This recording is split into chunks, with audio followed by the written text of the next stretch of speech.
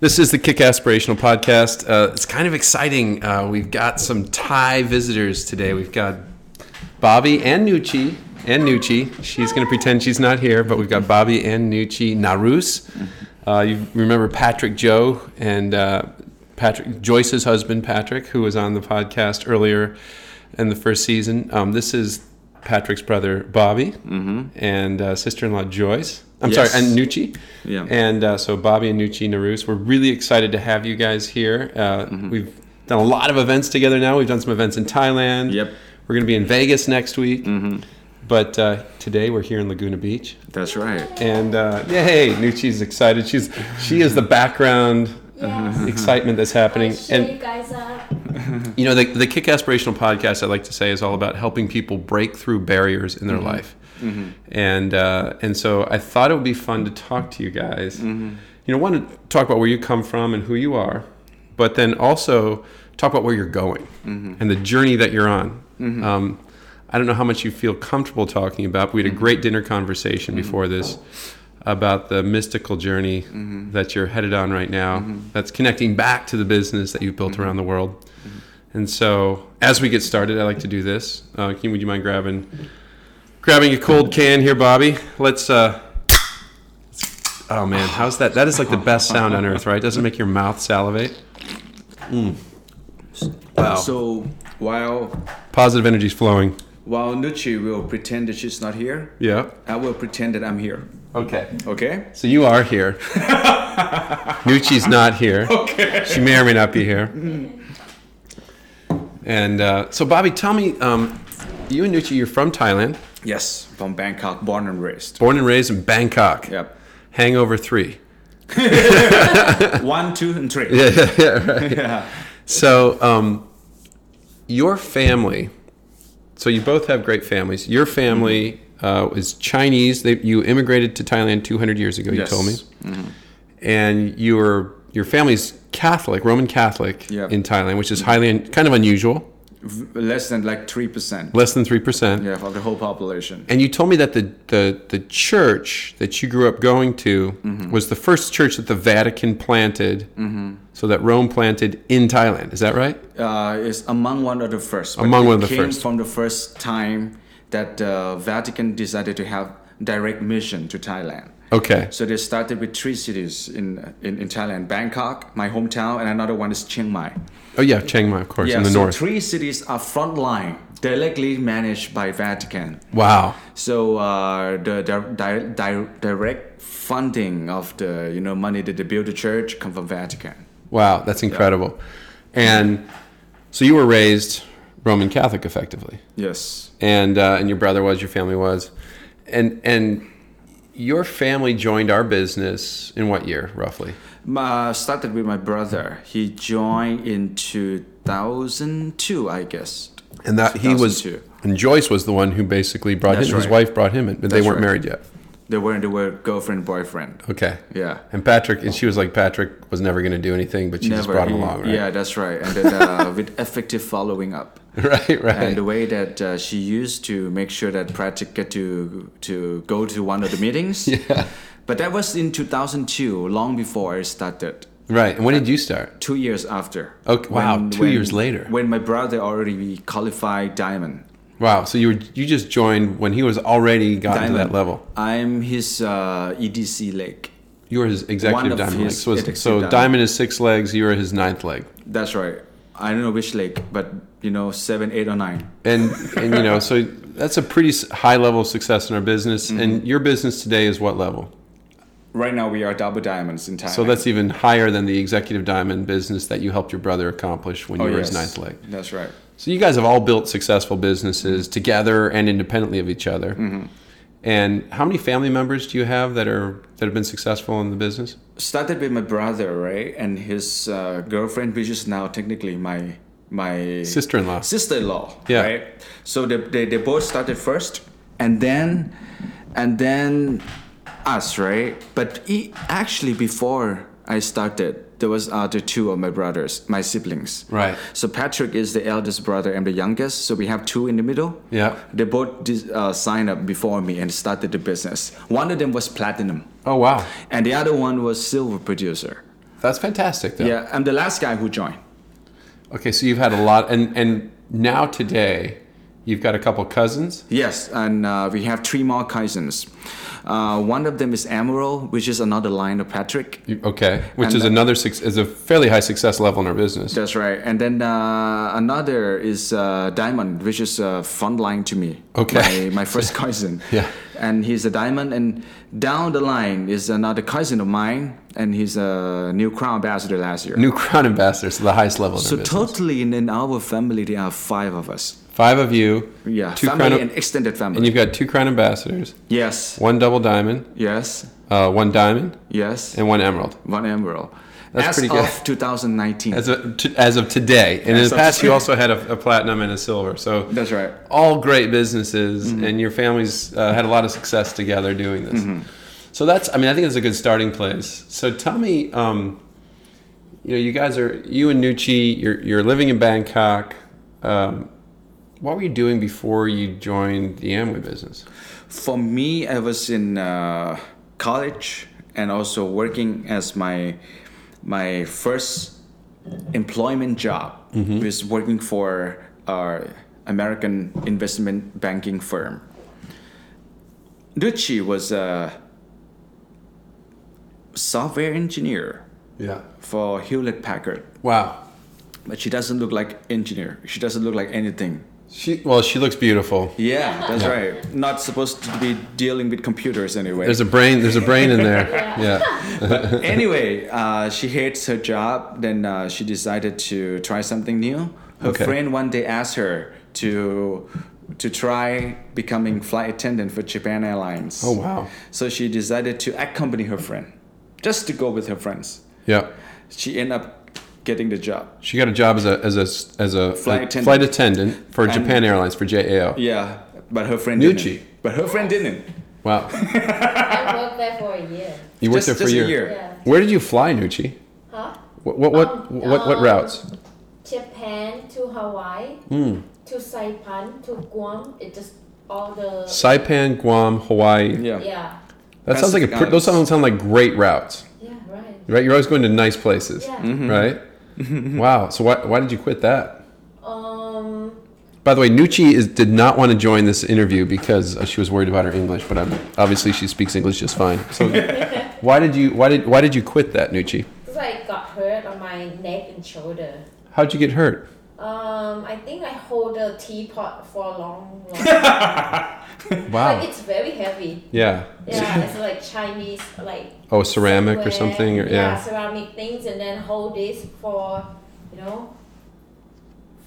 like every day, like for 1 year. Then Wow. I just got hurt. And it hurt your neck and shoulder. Coffee or tea? Coffee or tea. Coffee or tea, and you're standing there for as people are like, I don't know. Yeah. Yeah. Too many choices. Yes. Wow. Yeah. Then I quit. And then what? Then I joined Amway. But, Really? But before that, I think to explain, you can explain about when you before Amway, you wanted to try businesses and you try to look for some information about any kind of business experiences, and then she ended up with Amway from a recommendation of a friend. Yes. Really? Is that true? Yes. So you were looking for entrepreneurial types of activities. Yeah. You're looking around trying to find a business. And did you have a lot of money to invest?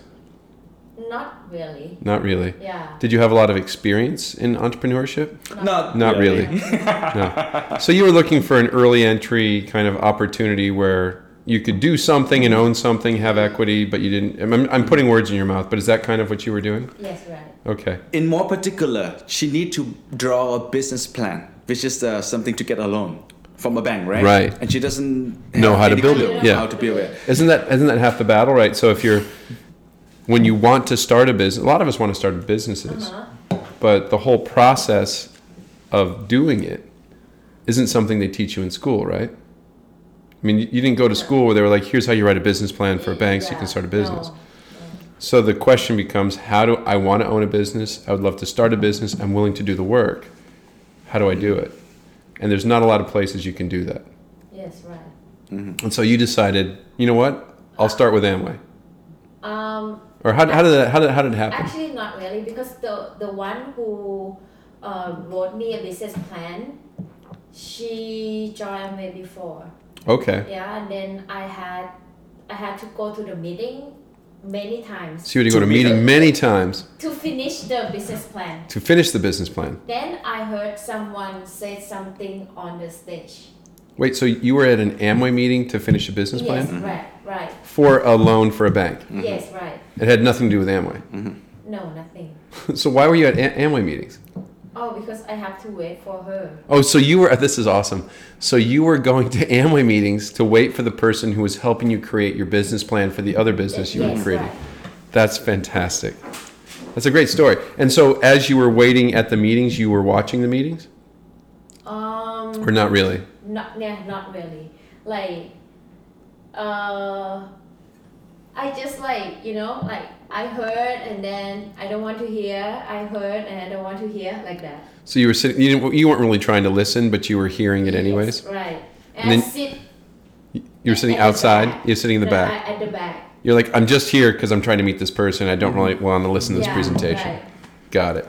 Like I don't want like anyone like shake my hand, like Yeah. Yeah. I'm not in this thing. I'm just here for this person. Yeah, I get it. No, I get it. So what was it where you were like, oh, maybe I should look at this. Maybe I should do this. When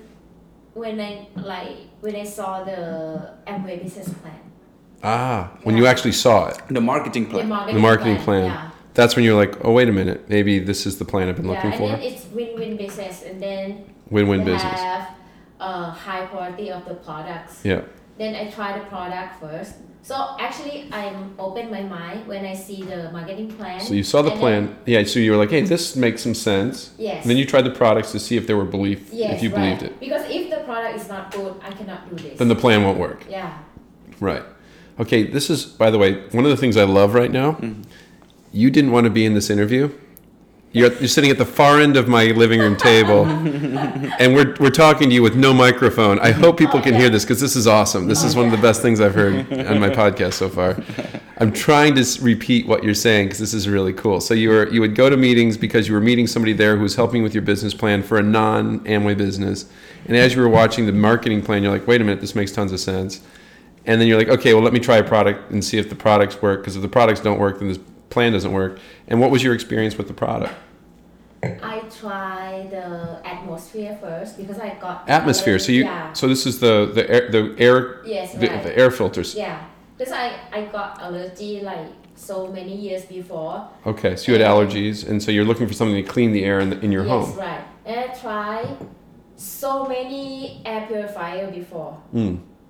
And when I try this, it's different. Wow. Yeah. How many air purifiers had you tried before? I think 3, 4. 3 or 4. Yeah.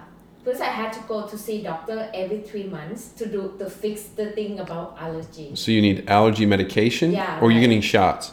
Like something in like sucking Oh, something in like my nose. Is like it Chinese medicine? that. No. Western It's like medicine? Western. Okay. Yeah. So you would see a doctor to clean out your nasal cavities. Yeah, right. And you needed something so you didn't have that problem. You wanted to, and you needed an air purifier to make that happen. Yeah. And then I try, and then I feel like, oh, the air is lighter. And Wow. then I breathe like more, how to say, Easier. easier. Wow. And I try for almost a week, and then I feel like I'm not get the headache anymore. Yeah. Yeah, and then I like this one. Very cool. And like when I read the book at night, the light when you turn on the light, you will see like the dust thing. Yeah. When I use the air purifier, it's You don't see the dust. normal, yeah. And actually, my parents' house clean, we have someone to clean. So you're always cleaning the everything. house. Yeah, every day. But there's a lot of dust floating Yeah. around. You know what's funny is this podcast is not about selling Amway or selling a product. I just like to have a casual conversation. And what I love about this conversation is I know you didn't come into this conversation. You didn't want to be you didn't want to be part of the interview. 2, you certainly weren't sitting down to talk about Amway or Atmosphere. Mm-hmm. But this is what inspired you to get started in a business that is, if I can put it mildly, I mean, it kind of has transformed your life, right? Mm-hmm. Yes.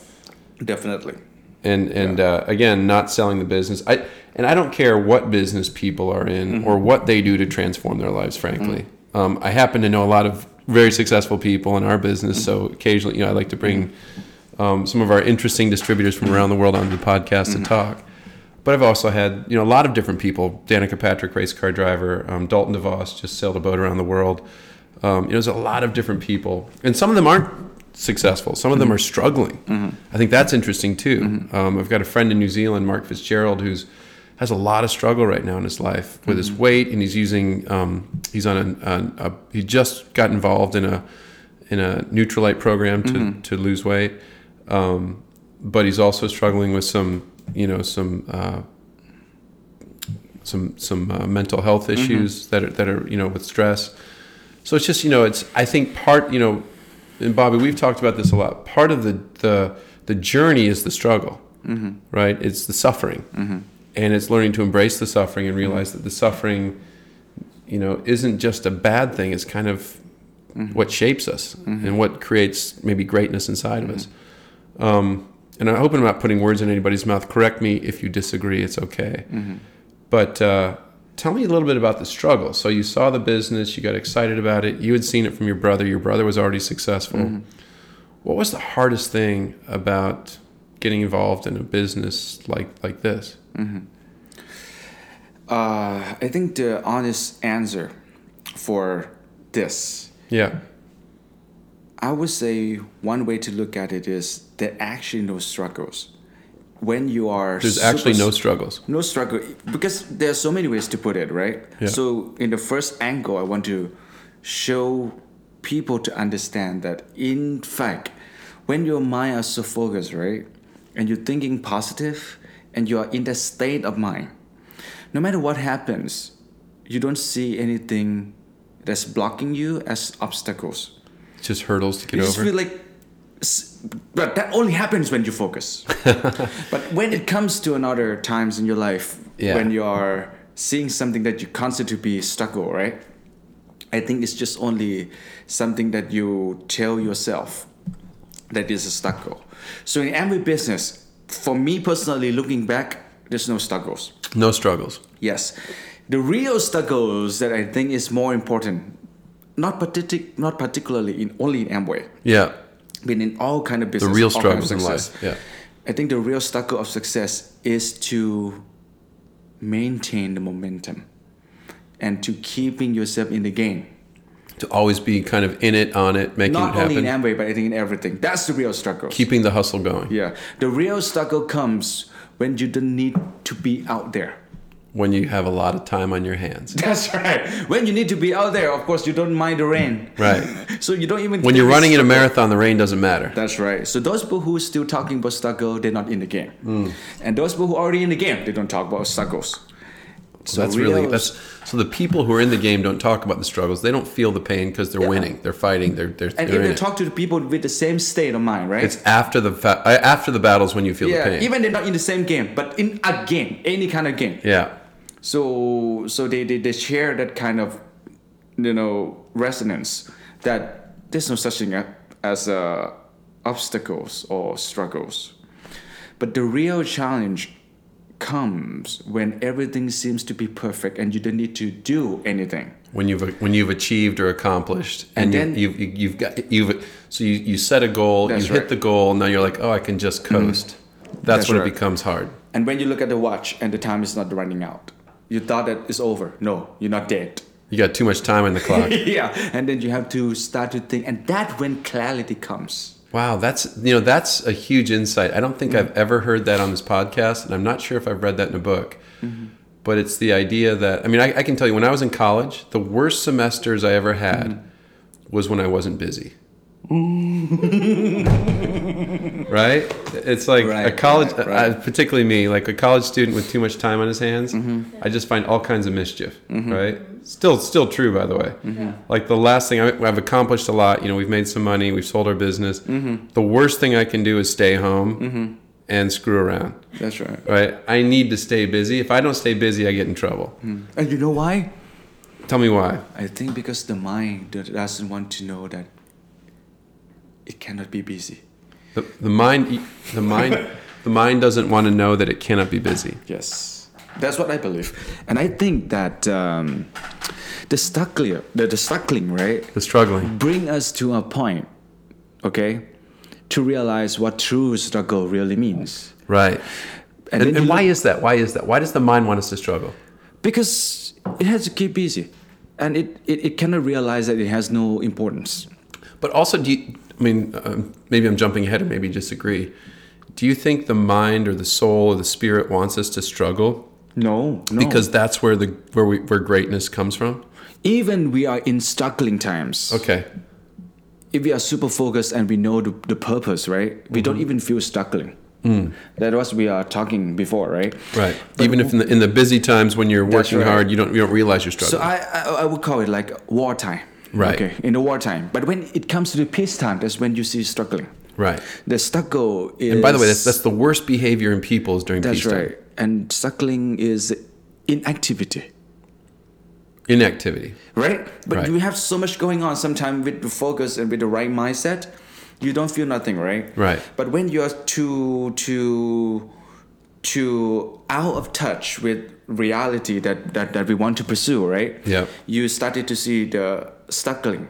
Right. And that creates clarity of priority in life. So the work creates the clarity and priority in life? Because after struggle and you feel like, okay, what you're going to be doing with the rest of the time that you have, right? Right. Then you're becoming more mindful about what really important in your life. Well, that's interesting. So it's Right? the reflection helps The you be reflection. more mindful. Yeah. And after we become clear, then the next stage of life is growth. Right. Now we will do less of the wrong things. Focus on the right things. And then we will do more right things rightly. So I think that is the process. So when I look at the struggle in the business, right?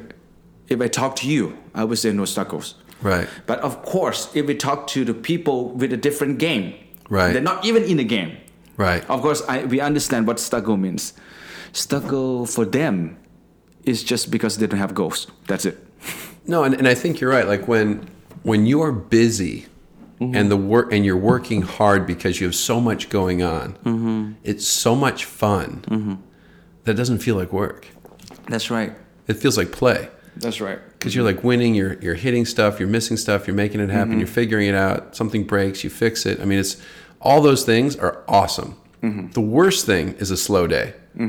That's right. I say that when I used to wait tables, and when I would wait tables in college, I did that too. right? Yeah. What's the worst day waiting tables? A slow day. You're sitting around doing nothing. You're not making money. You're getting in fights with somebody about something stupid. It's a waste of everybody's time and energy. When you're busy and you're slammed, right? When everybody's at the restaurant, everybody wants something right now.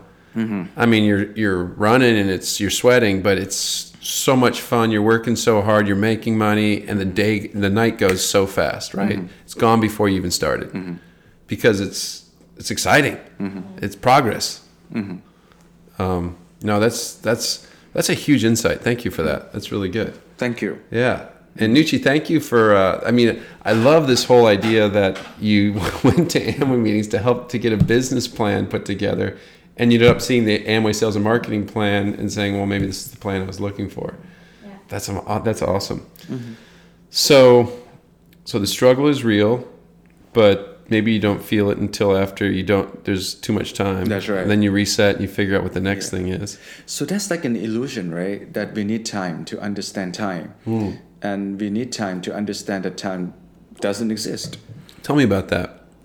So I mean, it feels like the only reason that we actually have the time, Yeah. and we can feel time, Yeah. is because we can see changes.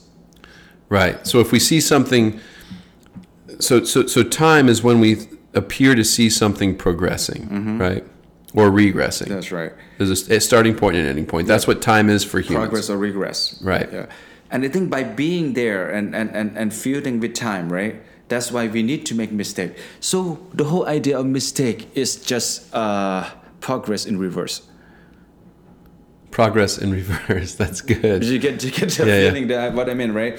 So in the beginning, we were not very good friends with mistake when we were kids, And then after we get to college, we start working, we be in business, we're starting to make friends with mistake. You learn that the failure is where you learn the That's most. right. And we start to change the mindset towards that. Right. But I think at the end, we come to realize that, in fact, mistake is just a mother of all other success. Right. And failures also.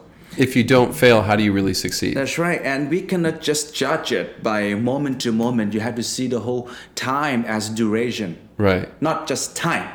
Right. So, explain that a little bit. So time as duration, not just as time. So for example, like when you see this table, right, made out of wood. So we tend to see as a wooden table. Right. We're sitting at a large teak dining room table. Yeah. Right, and this particular dining table is a wooden table. It is a wooden table. But if we see it as a duration, is at the inception point when this tree was grown in the soil. Yeah. And at this time that it become a table for us. And after maybe 20 years from now, it might be, I don't know what people gonna do with this table, right? Maybe it end up becoming ashes. Sure. Maybe they burn it. Maybe it becomes. It goes into a. Because of our existence, we come to see and tell them this is a wooden tree, a wooden table. Right. But if we see it as a whole duration, the time that it started, from the seed to the tree to the tree, table to all the way to the ash. Right. It happens to the soil. Yeah. as a whole, right? Yeah. So I think it's the same thing with human life and about how we see success.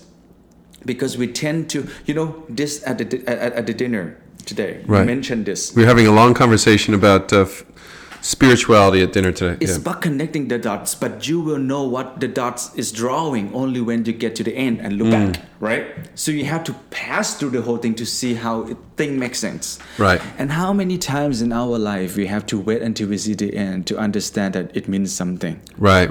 So if we can live each moment from now on and understand that everything happened for a reason, not just by saying, but to really understand that everything makes sense. Sure. It all comes together in the end. That's right. And this is the right moment where it is.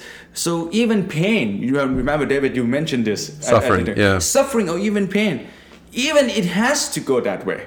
Right. Is the best way to make us progress. Right. So I think by but it's hard to understand at that point in time when it's happening. That's right. But that is why you need to we all need to remind ourselves that step back a little and see the whole thing as one package. Even if you're being killed, even if an injustice is being done to you. Same thing like you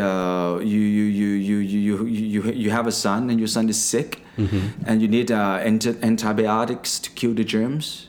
You're saving your son, but you're killing the whole colony of germs. In the process of saving your son. And then you feel like you are doing the right thing, right? But that's only relative to human. It's to our perspective. Our perspective. If we were a germ, we might feel differently about it. Yeah, but for the microbes, they feel like this is like a total genocide. Right. And in fact, life for life, one life for one life. From the point of view of the microbes, you're not doing very good. Who is this God up there destroying our entire colony, and why are they practicing genocide on microbes? And that's the same thing when we see genocide that happened in Rwanda or even to some other parts of the history. Yeah. That long before us, right? Or even going to happen in the future. So of course we are not supporting genocide. No. But if it has to happen, and it happened, how are we going to see it, right? So it's just step for the collective consciousness of the humankind to elevate. Because of racism, give us the new future without racism. How do we move past it? That's right. So now this sounds a little different than Roman Catholicism. Definitely. That's why I had to begin with that first. Yeah. So you started with Roman Catholicism. You've been on a spiritual journey, and I think that's kind of interesting. Typically, we're always careful about talking about religion and politics, but I like to talk about it on this podcast because I think I actually think it helps people. I think when we do it non-exclusively and non-judgmentally, it actually gives people a place to maybe consider some different points of view. And I think you've got a very broad and inclusive point of view that isn't how you were born in a place where Roman Catholicism was it, right? The only way you could really get to God or heaven or avoid hell was through the faith tradition you were born in. Is that kind of right? Yeah, that's correct. And then tell me about this journey you were on. So you came to the U.S. when you were 16? Yes, but not to live here. I just came here for like visiting for a couple of months, but I came here like several times. So you came here, you landed in D.C.? In D.C., yes. And then where did you sleep your first night in the U.S.? The first night was in a little town called Camp Hill, outside of Harrisburg, Pennsylvania. I'm sorry. No, I'm sure Camp Hill's a nice town. Camp Hill, PA. So you're in Camp Hill. And what happened that summer while you were in Camp Hill? Well, during the time that I was there, I learned that there are... I'm assuming it was summer. Was it summer? It was the spring. It was spring, okay. March of 1996 or 1997. Okay. But the thing is that I always thought there are only one Christianity, which is Roman Catholic. Right. You thought there was one version, and it started in Rome. I heard about another version called Protestant, but I never actually see one, right? Yeah, the Romans don't tend to emphasize that one. Yeah. So when I came to the U.S. and I see there's not only one Protestant, they have like a whole bunch of. Yeah, there's not one Protestant religion. There's like a million of them, and we have a lot of them here in the U.S. You have so many kind of churches here, Right. and I was even thinking, is that even Christian, or that is even part of Christianity? Right. But anyway, I get to know that there are more than one way to experience God. Right. Because I was only taught by one, and I have that experience of God, right? But Sure. I didn't know that there are much more ways to develop the relationship with God or the Creator. So that what happened to me when I was like teenager. Oh wow! And so you kind of made did you have like a born again kind of Protestant experience when you were in Camp Hill, PA? That's right. Even though I'm already Christian. Yeah, you were a Roman Catholic Christian. That's right. And then when I have to do baptism, I have to ask for God like a second time. Yeah, you had to make sure God was still there. So is it the same God or what? Yeah. Which one am I talking to now? That's right. The one I was praying. Which one? I think it's the same one, but I better make sure. Dive in again. Yeah. Uh-huh. You know, so what's funny is when we lived in St. Helena in the Napa Valley, and we had this priest at our Episcopal church who was very evangelical, and which all this must be confusing to our listeners, but he was all about, he wanted to take so we were Episcopalian, which is very kind of blue blood, you know, not expressive, not very emotional. And he was like, hey, and by the way, he practiced Buddhism. He practiced a lot of different really interesting faith, complementary faith traditions. And he got us going to Promise Keepers when that was a big thing. You know, these men's groups where you would, you know, it was very emotional men's kind of Protestant evangelical stadium events. And then he got a lot of people in our little Episcopal church in the middle of the Napa Valley to go to a Billy Graham revival seminar, a revival kind of, it's basically come to Jesus, be born again kind of thing. And we're on the bus going down to this Billy Graham thing, and we love this priest so much. We're like, sure, well, why not? Let's go. And so we're on a bus going down in San Francisco to this event, and he gets on the microphone on the bus and he says to everybody, he goes, look, I know everyone in this bus has been baptized since you were infants. I know that you're all like you're all part of this. That's why we're doing this. He goes, let me tell you how I approach this. If Billy Graham says, do you want to come down and pray this prayer and accept Jesus in your heart? He goes, I'm going to go down. And he goes, every time I take a shower, I get baptized again. Every time someone asks me if I want to invite, God back into my heart, I invite him in again. He's like, that's just who I am. That's what I'm going to do. Do whatever you want. But no one's watching you. No one cares. No one's going to judge you. Just do what you feel like. It was so free and so expressive and so much fun that you were just like, yeah, I'm all for it. I'm all for however God wants, whatever the power in the universe is that is approaching me with positive energy and encouraging me and bringing me in. Just say yes to it, right? Just let it in, man. Nothing bad's going to happen. It was so cool. And that to me, I mean, it's kind of what I hear you saying is that, you were raised in this one tradition, then you found another one, and you were like, hey, this seems pretty good. Let's bring this one in. It's all positive energy. Where have you gone from there? Like you said, there must be some truth in there, right? It's got to be some truth in there somewhere. Yeah, as long as there's truth, I'm in. Yeah. With anyone, okay? Just don't sign me up. Right. Don't make me exclusive to your thing. Don't make me exclusive. That's correct. Yeah. And then, of course, living in Thailand, right, which is a Buddhism country, Yeah. and there's so many ideas about Buddhism that has. Yeah. So explain that, because I think, for people who are from a Western tradition, they think of Buddhism as one thing, but Buddhism isn't one thing any more than Christianity is one thing, or there's like a lot of different sects and different versions of Buddhism. Is that right? That's correct. The thing is, living in Thailand, right? No matter where you are. So you had Thai Buddhism. Yeah, you will have to get to that because of some kind of social events, or because of your high school curriculum. You will have to get exposed to Buddhism teaching. What percentage of Thai are Buddhists? 95. That's a pretty high percentage. Quite high. 90, pretty much 95. Everybody. That's right. But all the kids, right? Yeah. No matter what kind of religion, they will have to have this kind of mandatory class that they have to learn Buddhism. It's part of your culture. Part of the culture. But of course, they don't force you to follow the religion. Right. But just to learn what it is. So, I mean, to be fair, like in Europe, historically, part of being like in Germany or most of the European countries, part of being a European culture was your faith. You have cathedrals and you have kings and priests, and it's all kind of tied together. In Thailand, for 1,000 years, you've had a king. Is that king Buddhist typically? The king, but not 1,000 years. I think we'll say like maybe, starting from 1,300 years ago. 1,300. Okay, so should 700 be years. Hindu or Sorry. Buddhism. I don't think they have to worry about that, right? But after 700 years, definitely Buddhism. And because Before Buddhism that. kind of came out of Hinduism, is that right? That's right. But Hinduism went to that area of the world first. Right. And then it became the Cambodian Empire, where you see a lot of Hinduism. That's why you still have Bali in Indonesia left. Yeah. Bali is still Hinduism, right? Right. So Thailand was influenced by Hinduism wave for the first time. Right. Later on, the Buddhism came in. Well, so in Siem Reap, there's two big temple complexes, That's right? right. There's That's right. Angkor Wat and there's Angkor Bayan. That's right. One is all about the Hindu gods, That's right. and then the other one becomes more human and is all about the Buddhist kind of traditions. Is that That's right? right. Yeah. But Hinduism and Buddhism share same origins back in India. Right. But when it get exported Right. to Southeast Asia,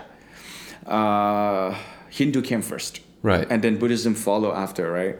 But living in Thailand nowadays, they don't force you to learn things, but living in that country, somehow you have to hear. It's embedded. Growing up, Yeah. You will learn some kind of teaching, which makes sense. Sure. But since you're not them, right? You never have time to really dig deep down into it. Later on, after I have more time with my life, then that is when I started to understand Buddhism. And so, I think this is so. You've built a business all over the world. How many countries is your business in today? 11 countries that we actively building. Where you're actively building. So that means you have to be in 11 countries every year, basically. That's building right, it. but not for the past 3 years. Okay. For the past 3 years, you had a lot of time on the clock. That's right. And so you've had the luck, because you built a big global business with a lot of great leaders who can drive it with or without you. You've had time to reflect and think about where you're going in life. And I think this is really interesting because, it's one thing to want success and be trying to get there. It's another thing to have success, to get to that place. One of the hardest things, I think, is to get to a point where you have all the money you need. You don't have to do anything every day. And the question becomes, now what do I do? Because I think people were made to work in a way. But at the point where, to your point, you've got all this time, you start to identify the struggle. You're trying to figure out what to do next and progress. What are you doing now? Okay. Maybe we're gonna finish this probably 5 a.m. Okay. But anyway, this is where the real podcast starts. I think I'll put it this way, that question that you mentioned, that what do I do now? What do I do next? Right. Or what really matters? Right. So what am I supposed to do? This sort of question, the self-reflecting questions, or an attempt of human being to find the truth. Right. It might take $5 million for a person to have or $5 billion. It depends. Some people need to have $5 billion and they still don't even ask that kind of question, I believe. Yeah. Somebody already have $10 billion. They still don't ask this question. I know people. So I've one of the guys that I've had spent a lot of time with this year. So he was invested in 2 big action sports companies. Had to sell both of those. Sold one of them at the peak of the stock price, and exited, and then had another big exit. So he had hundreds of millions of dollars. Put the money to work in a private equity fund where they're generating more money than he had to start with. So he's got plenty of money, and he can do anything he wants. And he said to me, "I was the most unhappy I've ever been because I didn't know what to do every day." Yeah. Right? Yep. I think that also makes sense to what we are talking about here. That it doesn't mean how much money it is. Right. But some people only took like maybe $5 million to start asking this kind of question. Right. Some of them just because of the sick mom. Right. Or sick wife. Right. Or whatever reason. Right. So we cannot quantify it. But the thing is, you ask yourself, if you ask that kind of question, and I believe that nowadays there are more people asking this particular kind of question that we are talking about. Right. Regardless of what age they are or what kind of success they have now. I think the younger people really don't care about things. I think it's more about experiences and values, which is very refreshing, frankly. I mean, there are some that, it's all, you see on Instagram, the billionaire lifestyle and all this stuff. But like, if you talk to my sons, I mean, both of them, none of them have chased money. The younger one went to two universities, one in Lugano, Switzerland, and one in Paris, where some of the kids come from a lot of money, drive G-Wagons, they're Russians or, whatever, from Brazil or, places where they come from the top 1% with a ton of resources. And they're very, what we call bougie. They're going to clubs, buying bottle service, but there's no meaning behind it. And my younger son said, I have no interest in that. I'm looking for the kids that are trying to put meaning into the universe, that are writing music, that are drawing, that are creating, that are making something happen in some way. And I think, to your point, what's frustrating for humans is when we're told the top of the mountain is making a lot of money. The top of the mountain is this car, this jet, or whatever this thing is. And you expend all this energy getting to the top of that mountain, and you get it all, and it's empty. Regardless of what we were talking, there's one saying in Thai culture. They have this saying that if you are not chasing money, if you're not chasing money, that means somebody is chasing it for you. Wait. If you're not chasing money, that means someone's chasing it for you? Yeah, okay. The reason I bring this up because we want to make sure that the listener, the audience, understand it both ways. Yes. That, of course, because the reason why I don't have to struggle for this partly because my parents did that for me already. No, exactly. So to be honest, my kids weren't starving. They went to great universities. That's right. They didn't have to worry about money. That's right. And I think, I get it that some people do. My parents were also well off, but did not give me anything. Which meant I had to go hustle. Right? So different circumstances. Understood. And a different perspective. Totally get that. And you're right. It's not fair. If you're coming out of a project, like I had a really good meeting today with a woman who, an entrepreneur who started out in the projects in Brooklyn. So very, very humble upbringing, great family. Wasn't afraid to work and has become very successful.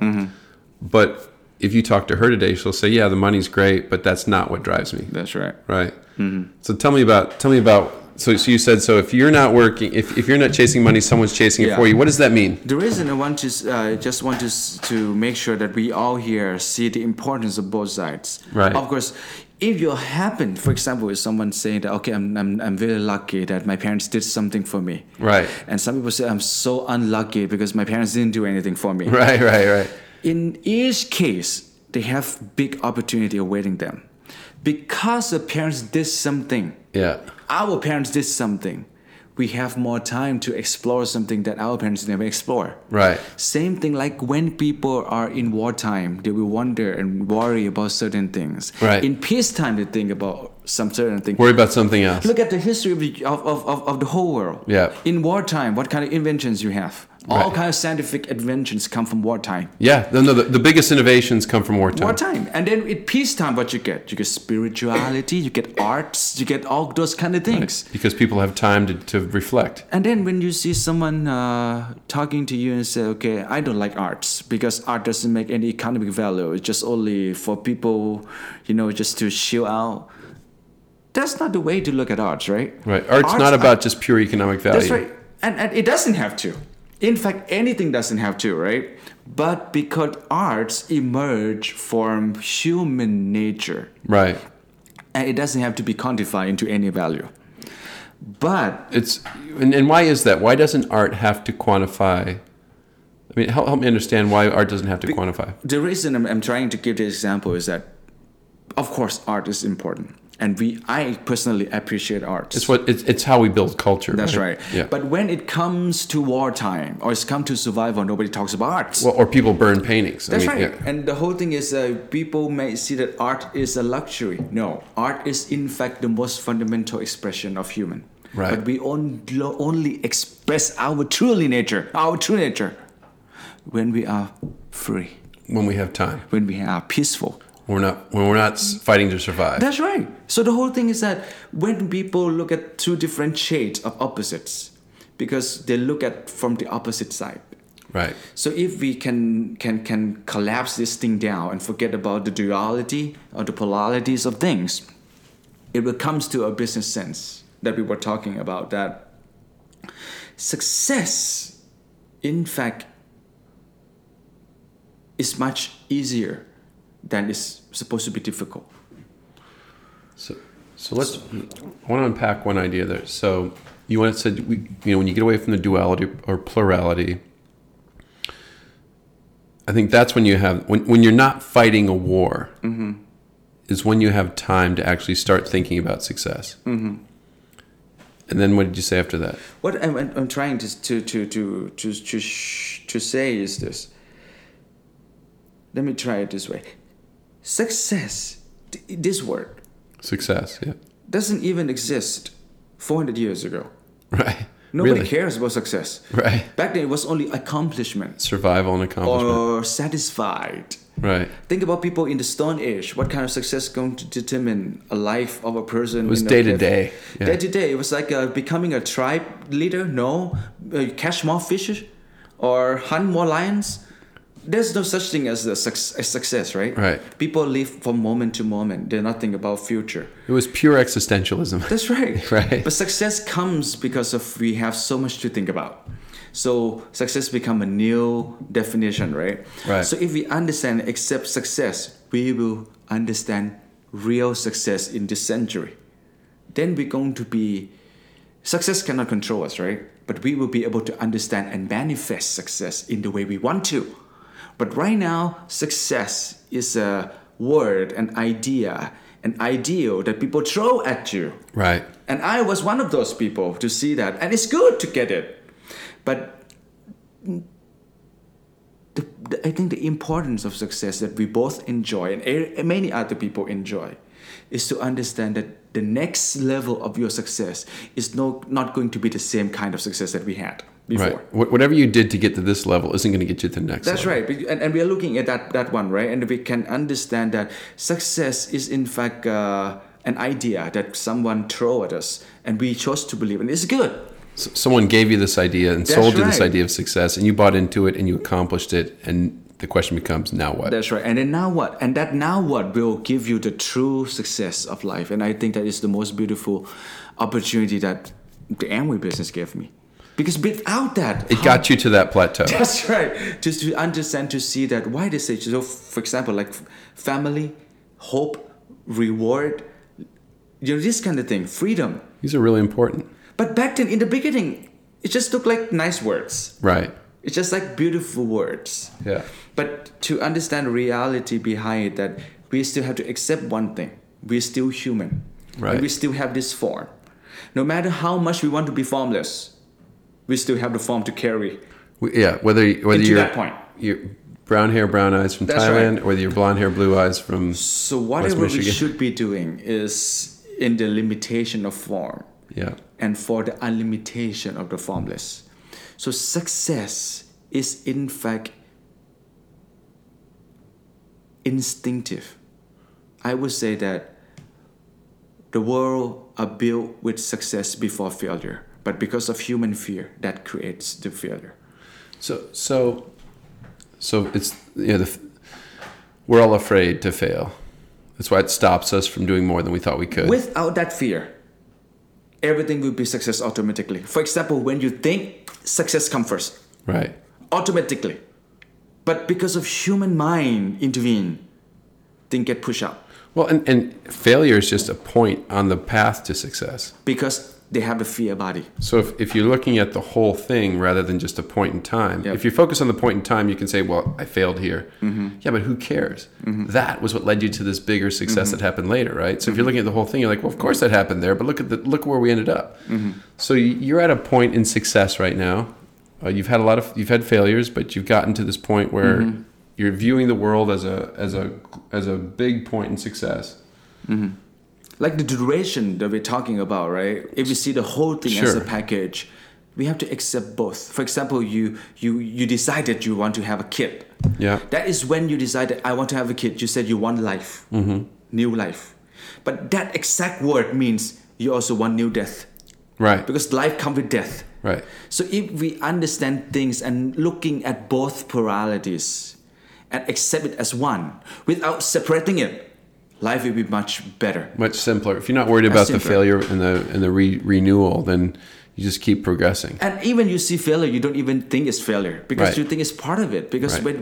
when you buy a flower, you don't expect it to last forever, right? Right. And when it dies, you don't feel nothing. You don't much. cry about it. Because You throw it out and you buy some new flowers. that thing is already in the package that you bought. Right. So when you pay, you know what you're getting. Right. But in life and in some other areas of life, we know what we're gonna get, but sometimes we don't seem to accept it. Right. We all know that our dog's going to die in 10 to Yeah, 15 yeah. years.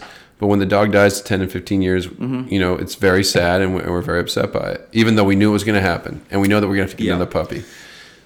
So you guys have had this success. You've gotten to this point. You're thinking about the next phase. What comes next? What's the next level of Okay. success? The next level of success, for example, in the business, it has to be measurable. Of course, with the new GAR, with the new new global bonuses compensation we're plans adding, and yeah. everything. Of course, we're going to be doing the business and building the business to Crown Ambassador level in the new plan. So you do have tangible. There's a tangible focus to be. in how you're doing this in It your has to be. business life. But it's different from when we started. Before, it was a goal. Like you were thinking, if I hit that, I'm done. Just right. I've accomplished, I've crossed the finish line. Destination oriented. Right. But from now on, since I'm now 37 and been to a lot of this, right? So it's Right. more journey oriented. More, it's because, yeah. Do you want a fire? Do you want a fire? I'm so cold. Sorry. So it will be journey. It's all about the journey, not the It's journey destination. now. So I'm looking for a relationship. I'm looking for the kind of people. Yeah. Not on much on the rewards part, but much on the experience part. So, sorry, I was just turning on a fire for Nucci. We live in Laguna Beach. It is much cooler than Bangkok, Thailand. Yes. Uh-huh. And we tend not to use AC or heat here. And today was a little chilly. So you guys, it's in the evening and the house is cool. Which, as a Viking, Northern Netherlands Viking, I tend to thrive in that environment. But it apparently feels cold to your wife. So we just put a fire on for her and gave her a blanket. So Nucci will not be in this conversation for a bit.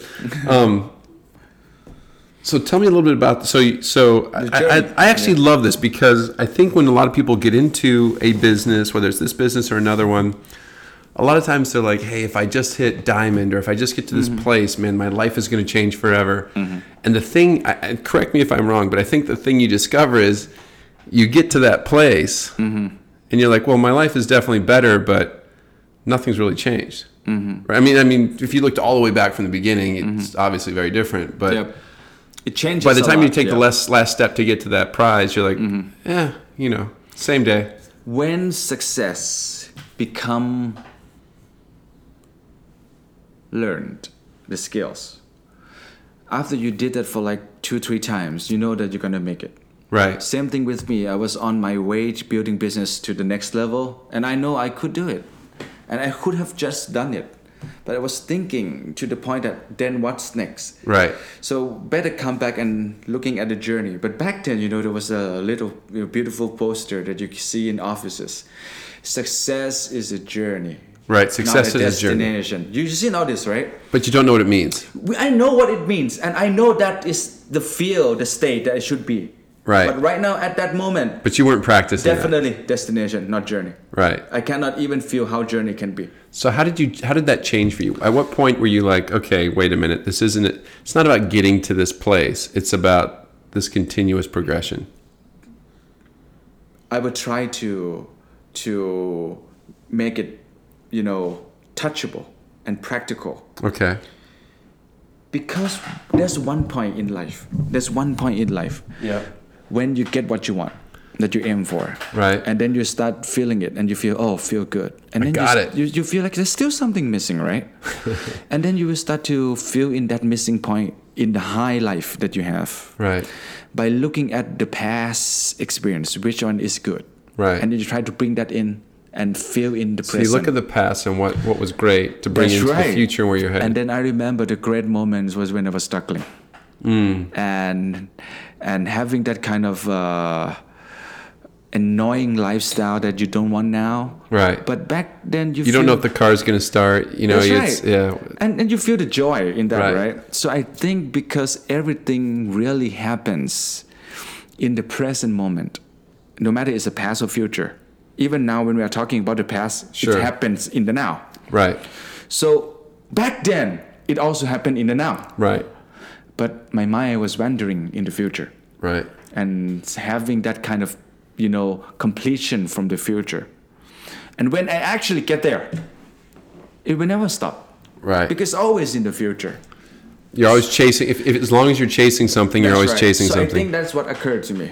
And I Right. have that kind of trigger that, hey, this is not the way you should be living your life like that. It's not about the chase. It's about doing it right now. That's right. So I think that is a moment when I really felt that I cannot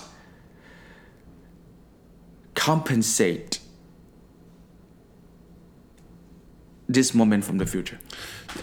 And I would say, and to that point, we were talking before about, how depending on where you're coming from and what you have, sometimes that's harder to see.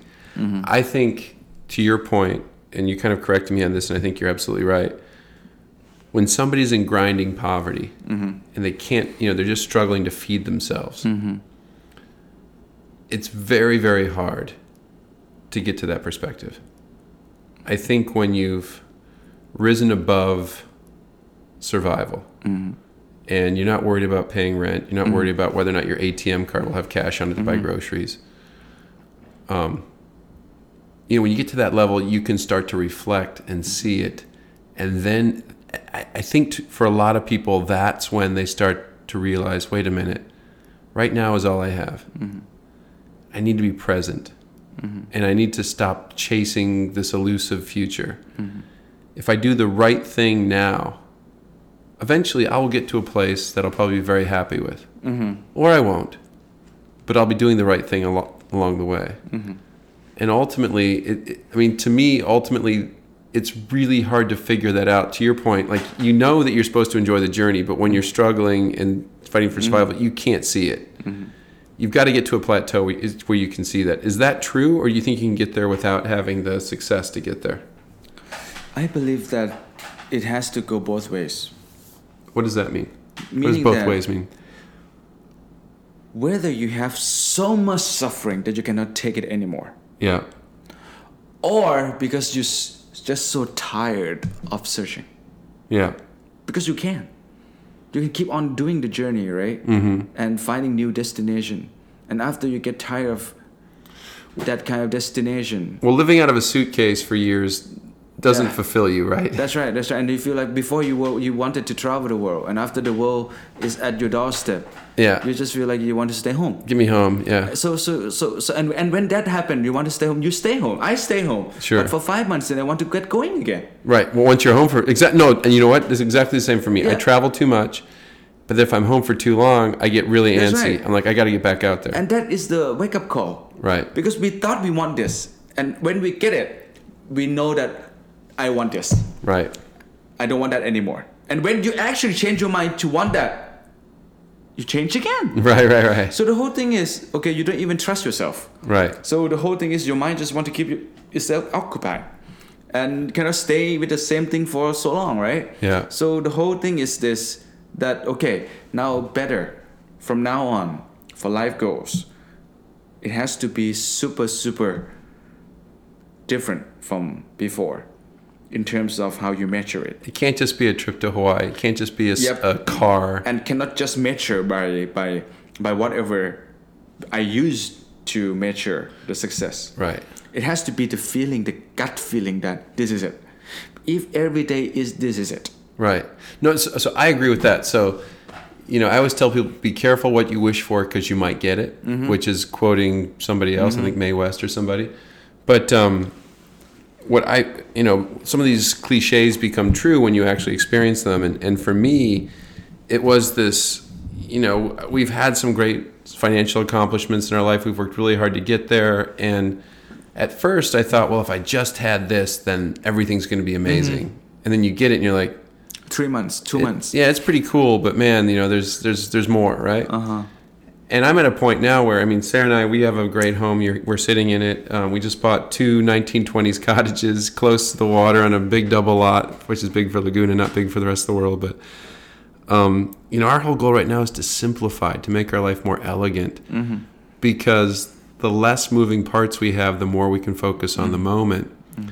And we have this little saying that my friend Pat Parnell gave me. He's been on the podcast, don't fight the fun. And I think the point of don't fight the fun is to kind of be in the moment, enjoy the moment, make the moment festive and amazing and inclusive and just,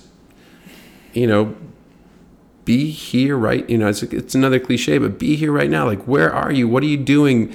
Look, sometimes I have to be in a room in a hotel doing a meeting with a bunch of people, and it's easy to be like, oh, is this really what I want to be doing? Until you realize, hey, they want me here. We're going to impart I'm going to hear their problems. We're going to find some truth. We're going to progress what we're doing, and we're going to have fun along the way. And I think there's this element where you start to realize it really doesn't matter where I am or what I'm doing. I can make it fun and awesome and great. And there's other times where you can fly to Austria to ski and powder, and that's also really awesome and really great. And if you just look around you, I live in Orange County, Southern California. I have a buddy who, when we see rain coming here on the coast, we know that's powder in the mountains. At 8 p.m., we drive to Mammoth. We get up in the morning and ski powder. People are complaining about the clouds here. We're skiing powder in the mountains. And it's kind of looking at the world you live in and saying, wait a minute, what am I missing? Where are the opportunities? What can I do right now that would make my life infinitely better than if I just keep doing the things I'm doing? And to me, that's kind of like, it's saying, look, the universe is meaningless. The universe will make you feel like you're useless and worthless and there's nothing that you do that matters. But we have a choice. We can put meaning into the universe. We can decide to live our life the way we want to live it right now, each moment, and start to make a difference in our own life, if for nobody else. And that's where it starts to matter, at least for me.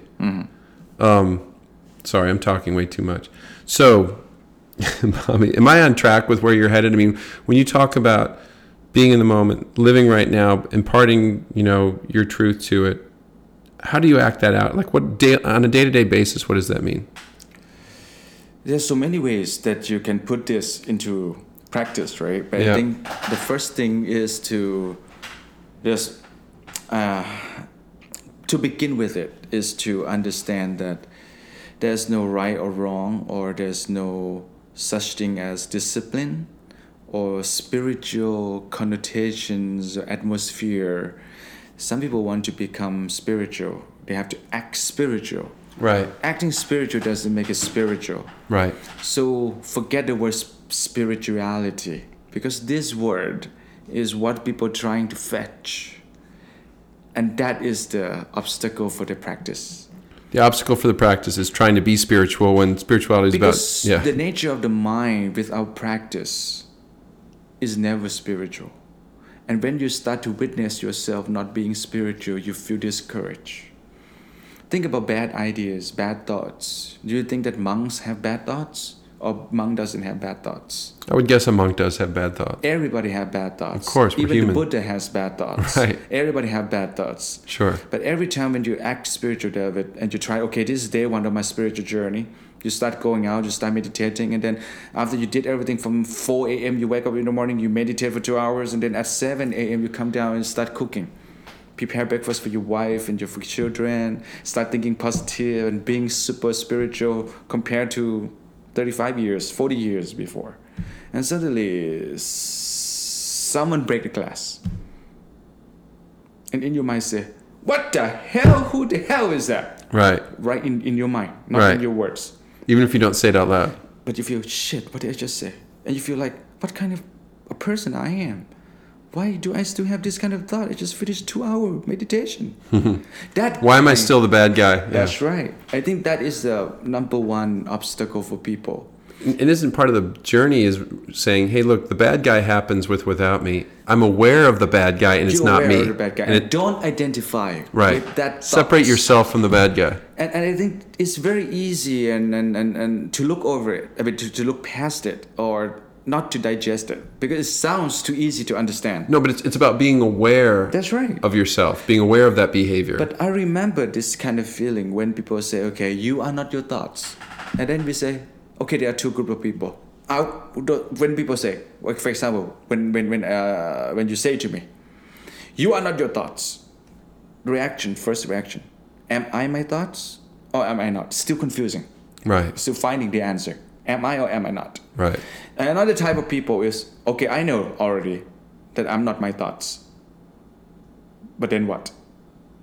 You get what I mean, right? Right. So even you know or you don't know, but you don't know how to proceed. No, I totally. I was at the beach talking to a friend. Our cars were parked in parking spots. Mm-hmm.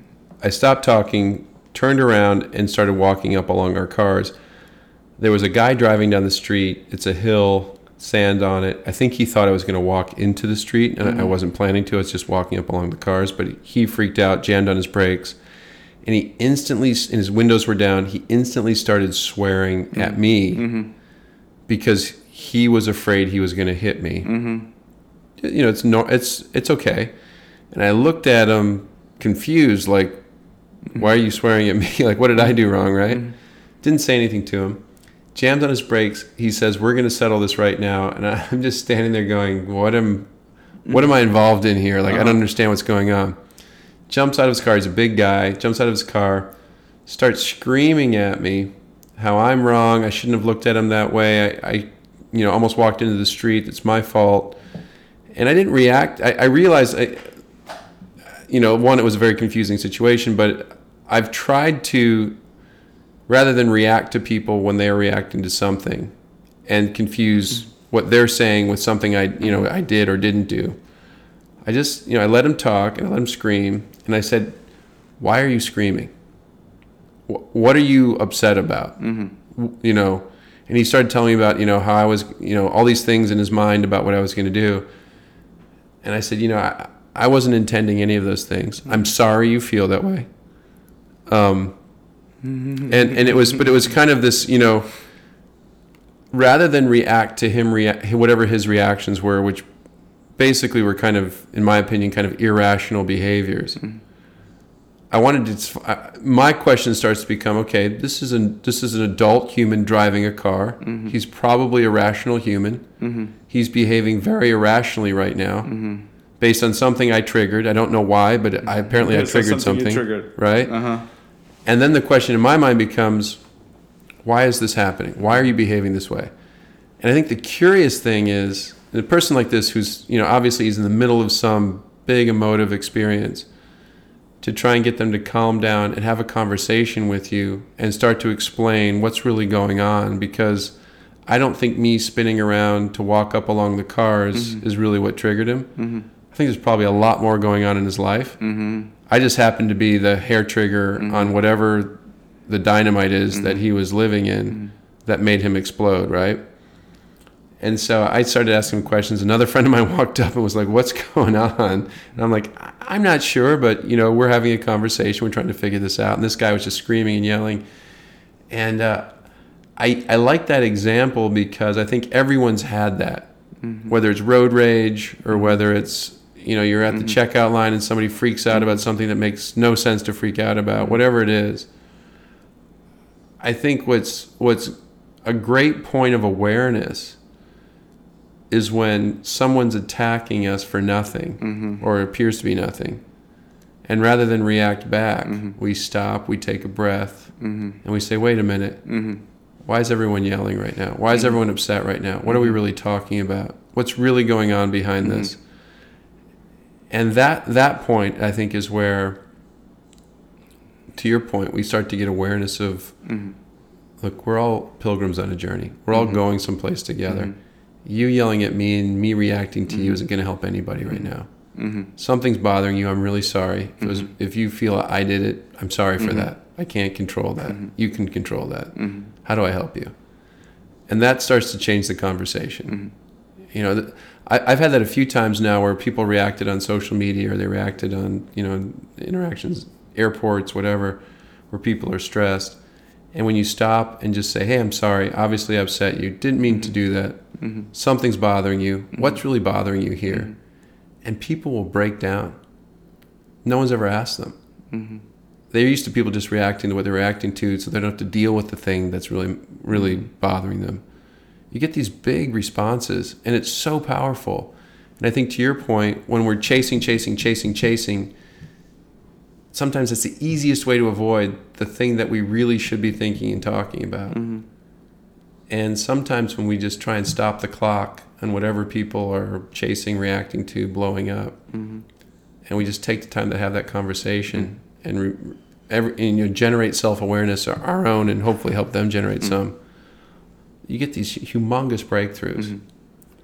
And so for you, I think you're moving on a path of greater awareness. What are you focused on right now? What are you going to be doing over the next? We're going to Vegas next week, and you're building a great business right now. But on a deeper level, what are you focused on? Back to the same thing I mentioned earlier about the first way to become spiritually successful. Yeah. Or successful in spirituality. Right. Is to stop being spiritual. Right. And don't expect you to be spiritual. Right. Because the mind creates these polarities of spiritual. What is the opposite word for people who are spiritual? Word. I don't know what that is. Atheist, non-spiritual, yeah. Whatever that is. Right. But because of when we have these two ideas, we tend to keep our life as oscillating between these two. Right. And you're creating a duality, basically. That's right, because you create duality. That's why it's oscillating. I'm either spiritual or not spiritual. I'm either going to church or I'm not going to church. That's right. Yeah. So the whole thing is oscillation is nature of the mind. Right. As long as you have polarities, it will keep swinging. Right. But if you're starting to calm down and don't expect any mental image, what you should be doing. Right. What kind of spiritual David going to be? What kind of spiritual Bobby going to be? What kind of the opposite type? Right. So when we take it all down, we come to a point where we don't label things and people. Right. Because I think the first way to practice non-duality is to start within us, within how we see things. So how do you do that? What's your daily practice? Daily practice in so many ways. Like you start with your wife.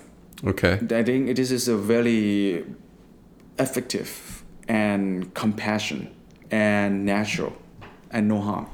Because live close to you. For example, for me, I practice with my wife. So I let my wife see that my progress last year and this year. Do you get annoyed of me for the same reason from last year? Or am I better? Or is anything I irritate you? What does Nietzsche say?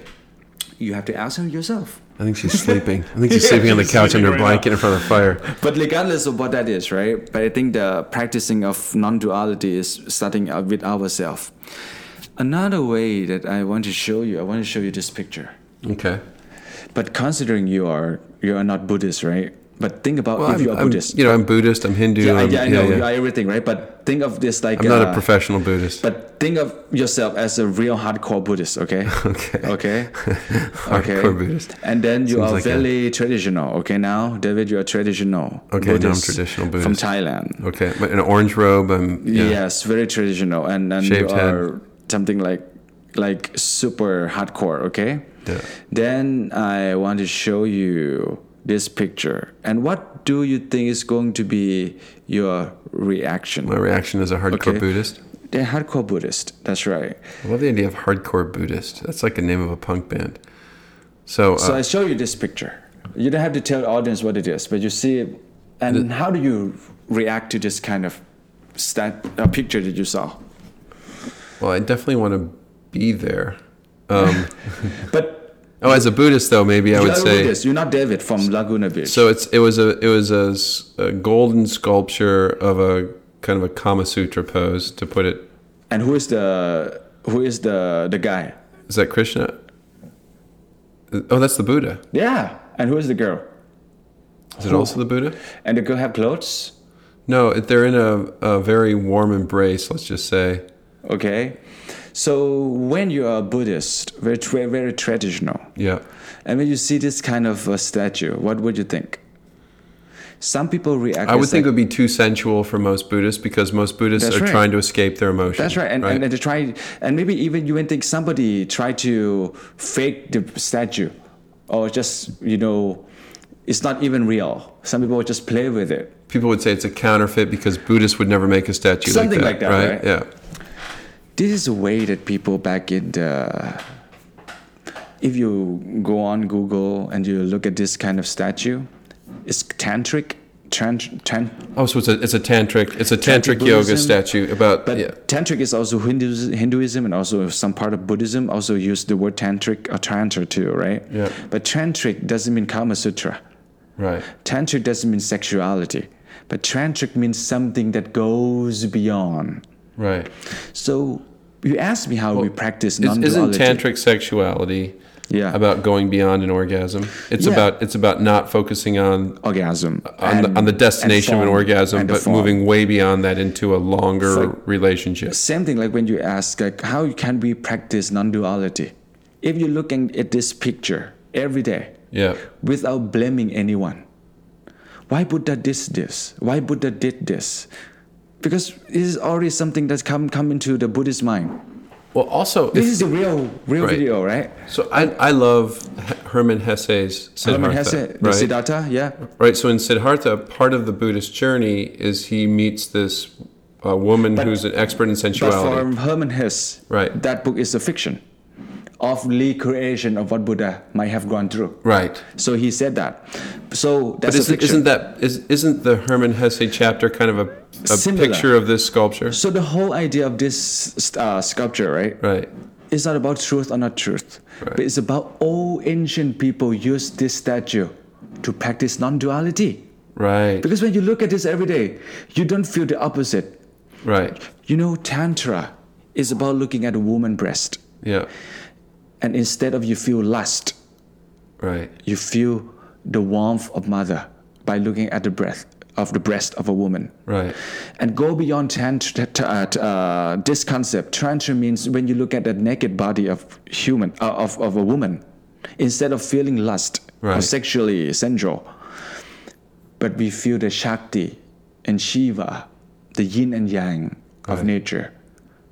So you see, ancient people look at how they practice themselves by looking at two complete extreme duality on a daily basis and dissolve it. Right. And if we can do that, right, when you see evil is as good as God, and God is as evil as evil. So that you're saying that this is going to be a little confusing probably for a lot of our listeners.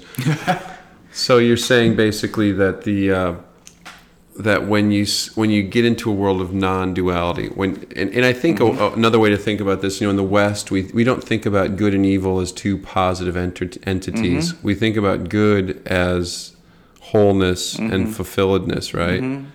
And we think of evil as the negation of the good. Negation of the good. The destruction of it, right? It diminishes it. I think to your point, rather than see the two things battling each other, you're seeing how they live together and work together. And it's what C.S. Lewis talked about. He said, it's really impossible to know true joy until you've had the depth of pain. And no one ever wishes for the depth of pain. But without it, we would never have true joy. May I put this into that context? Yes, please. There's no point to know what is hot and what is cold, right? When there's no observer, right? Because we intervene the reality. So the reality changes for us? No, we changes reality. Our intervention does. Yes. The second you observe it, so same thing to quantum physics. Well, this was in Avengers Endgame is a new movie. Yeah, I haven't watched that one yet, but I think probably Marvel going to put that in there. It's a 3-hour movie. It's if you love Avengers, it's great. It's a long movie, and I loved it. But what's his name? Doctor Strange. Doctor Strange, can see the future, and Iron Man says to him, what's going to happen? You can see the infinite possible futures, these different parallel universes. And all the possibilities. Right. And what Doctor Strange says is, the second that I tell you, it will fix the future possibility. And it's the same point, in quantum physics, photons, which are light particles, if you give them an infinite series of choices in a box, how they can pass through it, different directions, how they bounce off it and ping it. They have an infinite number of possibilities until the second that you observe it, and then they become fixed. And I think what Doctor Strange was saying, how the infinite number of possibilities in the possible futures, the quantum, parallel universes, or just the way our futures work. We all have a large set of possibilities. Let's say it's infinite. Until the second that we observe it, make a choice, make a decision, then it becomes fixed. And I think to your point, it's the observation, it's the injection of it's when we interject ourselves into that possibility that it actually fixes the course of where we're headed. Is that Yep. Is that what you're thinking? Exactly the same idea that we are trying to make sure that people can feel and see it with their own experience, if they can. And absolutely everybody can. Yeah. If they actually have some time and a little bit of guidance, and make sure that they have to give up all of their attachment to forms, especially in their belief system, what should be and what shouldn't be. So in order to understand complete non-duality is to accept fully and embrace the two extremes. Right. But if we try to avoid either one, for example, I prefer the good and I don't want to accept the evil, this is not a path to understand non-duality. Right. You have to stand up and accept both equally. Right. And then we can see that in fact it's not the same similar things. Right. It's the identical thing. Right. It's not just like two apples look the same. It's the actual same apple. The apple that has become rotten to the core is no different than the apple that you just picked from the tree. It's just at different points in the journey. That's right. And the moment that you mention that you fixate on one reality, you lock it in. You lock it in. In fact, it's not locking. Because you fix it, it becomes the only reality left. It's all you see. For that particular perception to see. Right. It's all you see. Yeah. So the whole thing is it comes back to to understand this part, right? And how we're going to live and integrate this into our life. It totally changed the way you see governments. Right. It changed the way you expect the world to be. But it doesn't stop us from doing something towards the goodness. Well, think about progression. I mean, I'll use the experience of a smoker because I think it's the least offensive to people. I mean, you see it in other areas of life. If somebody goes from one faith tradition to the other, a lot of times they'll look back and really try and tear apart the thing they came from because it wasn't as good as the thing that they feel they went to in the progression chain.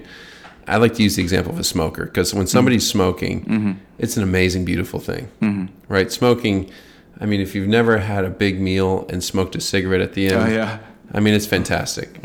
But then you start to realize, wait a minute, maybe smoking isn't great for me. Maybe I shouldn't be smoking. Maybe life without smoking would be better than life with cigarettes. And so, people stop smoking. The second somebody quits smoking and is like is a non-smoker, many of them become very aggressive anti-smokers because they moved on.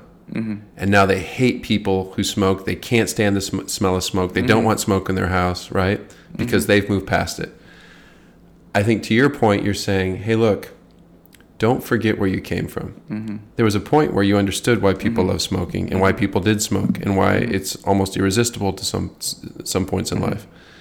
And now you've moved to a point where not smoking seems way better and it's changed your life and hopefully will give you a fuller, longer, richer life. And you're really angry that people still are stuck in that world of smoking. The thing we have to not forget is that there's a beautiful part to that world of smoking. That's a great analogy. Right? Exactly.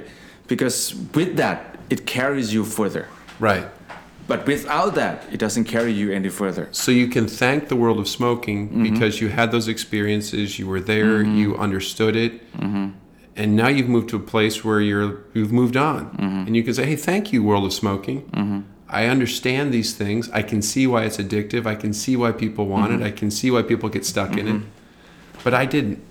I've moved forward. And so I'm going to thank the world of smoking for what it gave me, for what I understand, from what I learned from it. And now I'm going to be grateful for this new world I have where I'm not smoking and I'm a non-smoker. And, you can do that with every progression in life. Alcohol, big drinker to to sober, Roman Catholic to born again Christian to Buddhist, right? I mean, there's all these progressions, hopefully, that people go through in life. I think truth is progressive. I think we're born in a place, we see it one way, and as we go, hopefully as we go on this journey, we get a bigger and bigger view of how the universe is working and how this, whatever the positive energy is, makes this whole universe go. Let's call it God for the sake of a better term. We start to discover how that God is embedded in our life and taking us someplace. Is that consistent with what you're trying to say, or am I putting words in your mouth?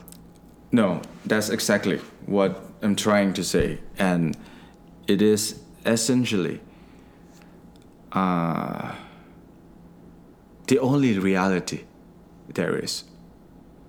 Because when people trying to eliminate the thing that they and then trying to get to the bottom of what is the microcosm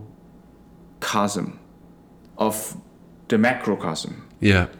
And instead of looking up, like in the old days when we're trying to use it with telescope and trying to study the macrocosm, now we all started to understand that we don't have to go out further anyway, because you end up with dark matter and dark energy. Right. And you don't get any further, started. right? Yeah. So it's time to turn back inside and come to the microcosm. And the microcosm is exactly resonate. Also expansive. Yeah. Also expensive. Infinite space inside. And this way, we all can have experiences. Not everybody have Hubble telescope to experience out there, right? But everybody have the mind. And the mind is the gateway to get to that consciousness of the God essence that everybody share. Inside yourself. And inside of us, and we can access it right now. Yeah. And everybody can do that too. And then they will understand that at the point of zero. Yeah. Even not zero, because zero is trying to put value in there. Yeah. So there are something beyond zero that is not -1 and it's not +1. Right. But the exact emptiness without zero. That essence is the same for everyone. Right. getting to that point where we're in neutral effectively. Mm-hmm. So help me with this. So you're building a business, you're talking about some pretty abstract concepts, but you also work in a very concrete world on a day-to-day basis. Absolutely. How do you apply this in your work? The thing is, I separate these two things very harmoniously. Yeah. Harmoniously. That's the irony. Separate harmoniously. How could that happen, right? You're not supposed to separate anything in harmony, huh? No, you can't separate things in harmony. Yeah. That's right. But the idea is that people have conflict when they're trying to be spiritual. Yeah. And living in the working world and Right. trying to cater to their needs. We have to understand that doing something to fulfill your need to survive or even your personal goal, as long as you're not falling to be victim of it, Right. is very okay to do that, right? Well, it's okay to fulfill your needs as long as you're not a victim of fulfilling That's your right. needs. But people have this kind of picture, mental image that if you want to become spiritual, you have to be a hermit. You have to go into the temple, right? Even hermits work hard. That's right. And it doesn't mean that they have to only work hard. In fact, to become awakening, you need to work hard too. Right. That You have to be in the world. You have to be in the right condition. Right. It does. The Buddha or Jesus doesn't have to do that. You have to work hard for 25 years. Right. So you don't need to work hard too. You don't have to sacrifice anything. St. Paul was making tents. So that's exactly the idea that if they all can do that, right? Yeah. Living in this world is much easier. You don't have to go hunt for your food. You have much time to be with you, Sure. with yourself, right? So, in fact, this is the best time of the human history that we have more awakened people. Right. Because First, we have 7 billion people to begin with. Yeah, we have more people. But I think we also have people have more leisure time than they've ever had. That's right, and it's a collective knowledge that passed on from generation to generation that's still kept in text. Just read the right books, talk to the right gurus, or listen to the right videos. It's easier to share That's truth, right? That's why I believe that at this moment is the first time in human history that we can call mass awakening. Mass awakening. I don't know what would massive In the words of my children's this- generation, they would say at the same time. woke. Woke. Are you woke? Are you woke? Okay, that is a new. Mass awakening. Are you woke? That's Yeah. right. But of course, they are woke in terms of people talking not seriously about it. Well, no, but you know what they're saying is, and I think what they're trying to explain is that, every generation, hopefully, like in the United States, has awakening. There's words my grandparents used about minorities that we don't use anymore because it's offensive. There's ways that I was raised talking about, for example, people being gay or people with disabilities we would call retarded. Those words that I'm not supposed to use anymore that I'm still trying to get out of my vocabulary. And I think every generation hopefully progresses and looks back at their parents or their grandparents. It's like, how could you do that? How could you say that? We don't do that anymore. That to me is what woke is. It's about saying, wait a minute, we've progressed, we've moved on. I think per this conversation, hopefully part of it is saying, I'm so happy we came from there and I'm so happy we've moved to where we are today, right? That's what I think what awakening or woke is all about. Is that consistent with what you think it is, or you think differently about it? Absolutely. I also believe in that, but I might call it another term. Yeah. And I don't even care about what kind of term they use it. Yeah.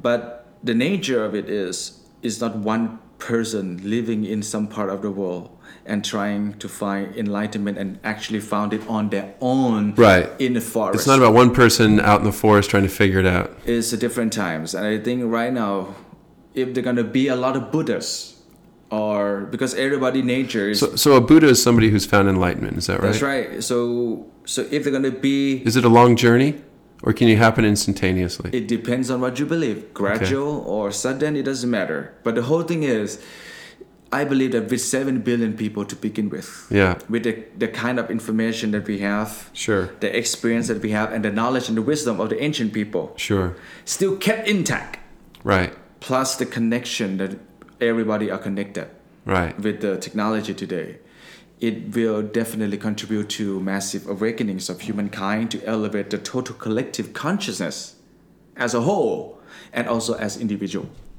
That's incredible. So how does, let's say that I say, okay, you know what, Bobby, I want to be enlightened. I want to awaken. I want to discover. How do I do that? Of course, Do you meditate? you can ask so many people, of course, but you will need I don't want to ask so many people. I want to ask you. you will need to have that urge to become enlightened to begin with. Okay. So you have to have it inside you. You need to have that urge. You have to want it. But you cannot have that urge before enlightenment. Tell me about that. So you can't have the urge until you have You enlightenment? need to cling to something, but clinging will never get you there. Right. But you need to cling to begin.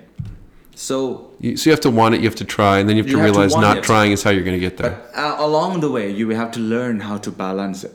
Right. So, but I think this whole thing, there are so many people in the world today that can teach people how to enlighten, right? You can point them in the direction, or maybe That's point the them word. what not to do. That's the word, pointing. That is the best thing anyone can do. Okay. The rest, it has to be the person, because you don't have to do anything to be enlightened. That's the truth, David. You don't have to do anything. The mistake that we all have, and the illusion, one of the biggest illusion for humankind, is for us to understand mistakenly that we have to do something to deserve.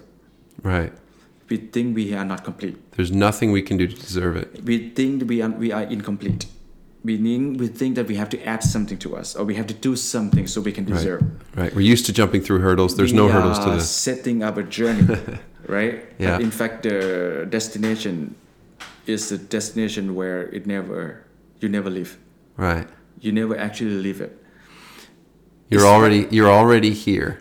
Like Ramdas saying in the book, be right here. There's so many books out there. You are here. Eckhart Tolle, The Power of Now, whatever. Everybody Yeah. is they're trying to tell us that stop the search. Stop worrying. Stop But you scrambling. need the Stop search fighting. to get here. Yeah. And after you know where you are and you're certain that, okay, you're on the right track, stop the search. Yeah. And find that in here. And I think that it took a while. It took me quite a while to realize this. Now, the whole thing that people ask and people have this kind of confusion is that, so if you're enlightened, you're not supposed to be smoking cigarettes. You're not supposed to be drinking coffee. Yeah. That is another kind of ignorance. Because people have that kind of meaning attached to enlightenment again. Right. So, and what good does it do for enlightenment, and you're still drinking coffee? That means the person has some issue with coffee. Right. You see, the person who think like that have issue with coffee, and have issue with enlightenment, and have issue with the person who are gaining enlightenment, Right. and having issue with himself. You see the whole idea, right? We have to forget about all this, and then just leave alone the idea that people need to get to enlightenment, and in fact they don't need to. The thing that they have to work hard is to keep that enlightenment. Anyone can get to enlightenment suddenly, Right.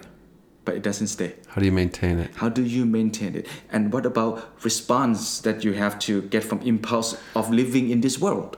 I think that's where meditation and awareness make That's a right. huge impact, because you start to realize, look, you're a mountain. These things are going to be happening around you. Exactly. They aren't the mountain. So enlightenment is easy, Right. but sustain It's enlightened hard. state. Yeah. So that means everybody is enlightened in some way. Sure. So that's why I'm telling, am I enlightened? Are you? Everybody is enlightened in some way compared We've to... all had some experience. We don't have to compare to the monkeys. Right. Compared to your parents. Right. There's something you are more enlightened than your parents' generation. I hope so. Yeah. And your parents' generation has something.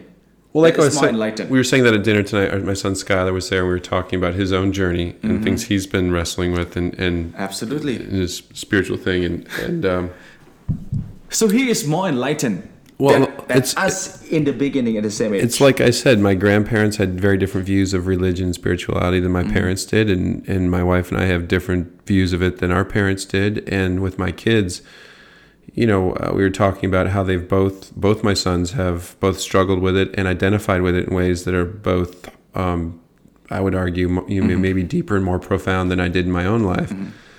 And so rather than argue with my kids about what they're doing, I try to watch them and understand it and be available to them, because I think that's how, I wished My parents were that way to a degree. I just, I think the more we do it and practice it, the more we realize this is kind of maybe at this stage in my life where I'm supposed to be available to my kids. And I think to everybody's journey, right? It's not about there's no answer key. It's about wrestling with these truths. I mean, we grew up in the Christian tradition. In the stories in the Bible, it's how did God pick Jacob? By wrestling with him. How did he pick David? By wrestling with him. How did he pick any of the prophets? I mean, none of the great prophets or king were amazing people. They were usually like the worst people, and those are the ones God picks, right? And I think that's fascinating. And it's the people who are willing to struggle with the truth that are what God calls, cut from His cloth, after His heart, the people of the thing itself that we're trying to get to, whatever that God is. And I think to your point, one is we need to be available and open and consciously engaging, wrestling, not wrestling, right? Being there for it. I think the other piece of it is not trying to fight people who are wrestling with it. Being aware that the people who are wrestling with it the hardest, who have the most questions and the biggest struggle, aren't the ones who are the least spiritual among us. It's probably the ones who are the most spiritual, and those are the ones we're looking for. And it's that struggle and that peace, and that struggle and that peace where we wrestle and we release, we wrestle and we release, where we start to find the dance that it's all about. Can I say this? You can. You can say anything you want. So if we put Jesus here, Buddha here. So you're putting Jesus and Buddha on the top? Like the most spiritual person. Yep. The most enlightened, right? Yeah. Yeah, most enlightened. So if this kind of people are wait, top, is Jesus on top or Buddha on top? Jesus and Buddha, same. Okay. Same. I mean, this kind of people. Jesus and Buddha, this kind of sage. Yeah, we'll put them on the same level. The enlightened people. Got it, yeah. If we put that right there, right? Yeah. Who would be next in line? I'll come back after I have a pee break. Okay, perfect. Yeah, who would be the second? So so we're back. So if Jesus, Buddha, and those kind of leader are at the top as the most spiritual person, who would be next as a second? Who would be? You've got me. Who's next? An atheist.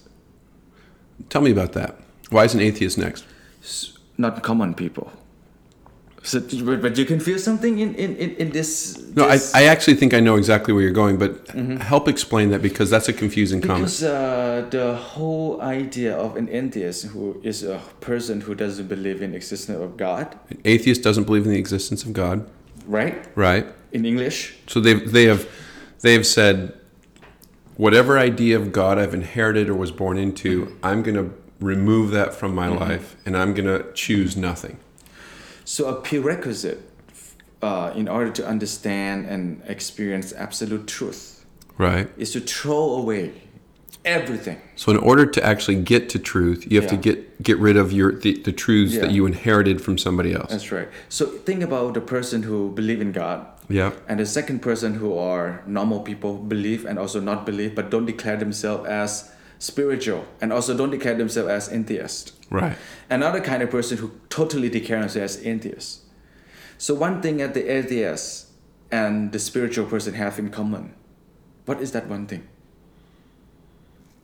The atheist and who? And the spiritual or the enlightened person. The one thing they have in common is they're both thinking about God. That's right, David! Oh my goodness. That's right. Right.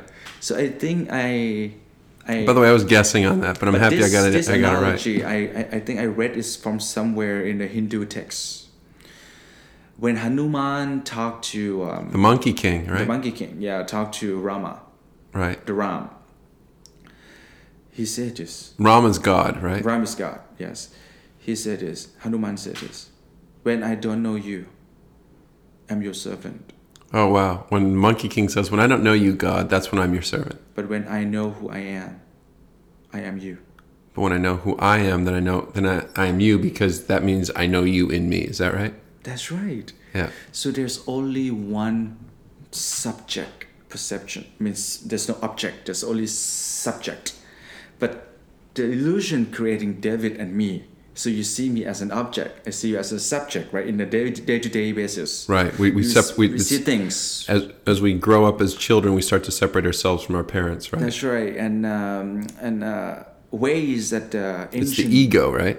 The ego, and also not only ego, but it's the nature of this three-dimensional world. Right. That needs to have time and space. And separation. And separation happens all together. Right. For us. So we can identify who we are and who you are. That is right. I think. You see, the Sutton School is real. Right. We all understand this. Everybody nowadays understand this more easily than people 1,000 years ago. Right. But the whole thing is we don't have to communicate much. I didn't say anything new. But whatever I say is resonate with what you already believe. Sure. So you choose what I say, or I say what you choose. Well, and in this interview, what I try and do when I'm interviewing people is I try and hear them, and then I try and repeat it, or I maybe interject an idea to see if I'm understanding what they're saying, and then I'm asking you, I'm saying something that I'm asking if I'm getting it correct, because I actually want people to correct me or to tell me, well, maybe it's like that, but here's how it really is. So here it's not about correct or not correct, right? It's about my experience and your experience. Right. So what I'm telling is my experience. And if my experience resonate with you, then it's our truth. Only two. Truth for you and me only. We share this. That's it. Well, maybe the listeners share. And then the listener, they also share, and then they become our truth. Right. We share it together. But the whole thing, truth is very subjective. Truth is relative. So therefore, there are many truths. Right. So we have to go beyond the concept of true or false. That is the concept of non-duality, which is very hard to explain. But the closest I can... Although I think the funny thing is when you travel the world and you work with a lot of different people, and I like to say this, when you work with people like in our business all over the world, brown skin, white skin, black skin, whatever, I mean, pick your color, pick your religion, pick your language. There's all these things that make us different. But as you build, when you're in our business, we're looking for common ground, not looking for differences. We're looking for how we can work together, not how we can be separate. We're not worried about trying to be different tribes. We're trying to be in the same tribe. When you start focusing on the same, how we're similar, you start to realize, well, wait a minute, we're all people underneath all this. And then I think you start to realize there's a lot of shared truths we have together. And if we focus on what we agree on, all of a sudden you start having this overwhelming sense that we're really, really similar, even though there may be all these things that people like to focus on that make us different. At the end of the day, we have so many shared truths together that all these other things don't matter. Is that consistent with what you're trying to say? Yes, and that is only one manifestation of it. Right. I think maybe that's a very simple manifestation. There are so many kind of manifestation of the same particular reality that there's no such thing as truth. And I hate to say it, and I believe that truth is a construct, right? Truth is something that we're trying to put a box around. Truth is a human need. It's a mind need to be certain. Right. And even, look, all the great philosophers have struggled with this. Plato talked about the forms. It comes down to, we're trying to identify these common understandings that we have where we have great agreement and say this is truth. And the fact of the matter is those things change with the experiences that we have. That is exactly what ultimately, it is. Right? So I think that's the whole idea. So I think today is just only like a dinner talk. Yeah, we just share whatever we feel. There's no constructive, platform of how we're going to talk about it. We just, go by our instinct and impulse. No, and I think, but I also think, hopefully we've helped some people break through some barriers where they felt like they were locked in a box. That they had to behave to a certain set of rules or a certain set of truths that somebody told them was the thing that defined their life. And, I just hope that a conversation like this, maybe if it doesn't answer any questions, maybe it helps set some people free or starts them on a journey where they can get free, where they can realize you don't need to do this for somebody else. This isn't about, what somebody told you is right or wrong. It's really about identifying what's going to help you do the right thing right now in every moment of every day so that you don't want to arrive someplace else. You're not worried about what you did in the past. You're focused on making this moment right now the best life you can possibly live. And I think that's a huge barrier for people to break through. And I really appreciate a very successful couple like you and Nucci, Bobby, taking the time not only to spend this afternoon and evening with me, but to take the time to do a podcast to share those ideas with people who are listening. I think this is very exciting. And I think it's taking, not just our business, but our world and our lives together in a totally new direction. So thank you. And same here. Thank you to you, David, for having the passion and continuing passion to do things more than just making a living. Things that are more just on impacting people's life by the podcast that you are trying to do, and I can feel that. And thank you very much for having me and Nuchi here. It's a huge honor for me. So thank you. This is the Kick Aspirational Podcast. It is not a spectator sport. We hope that you engage, that you participate, that you ask questions, that you send me comments, and that whatever you do this week, that you are and you become and you just be Kick Aspirational.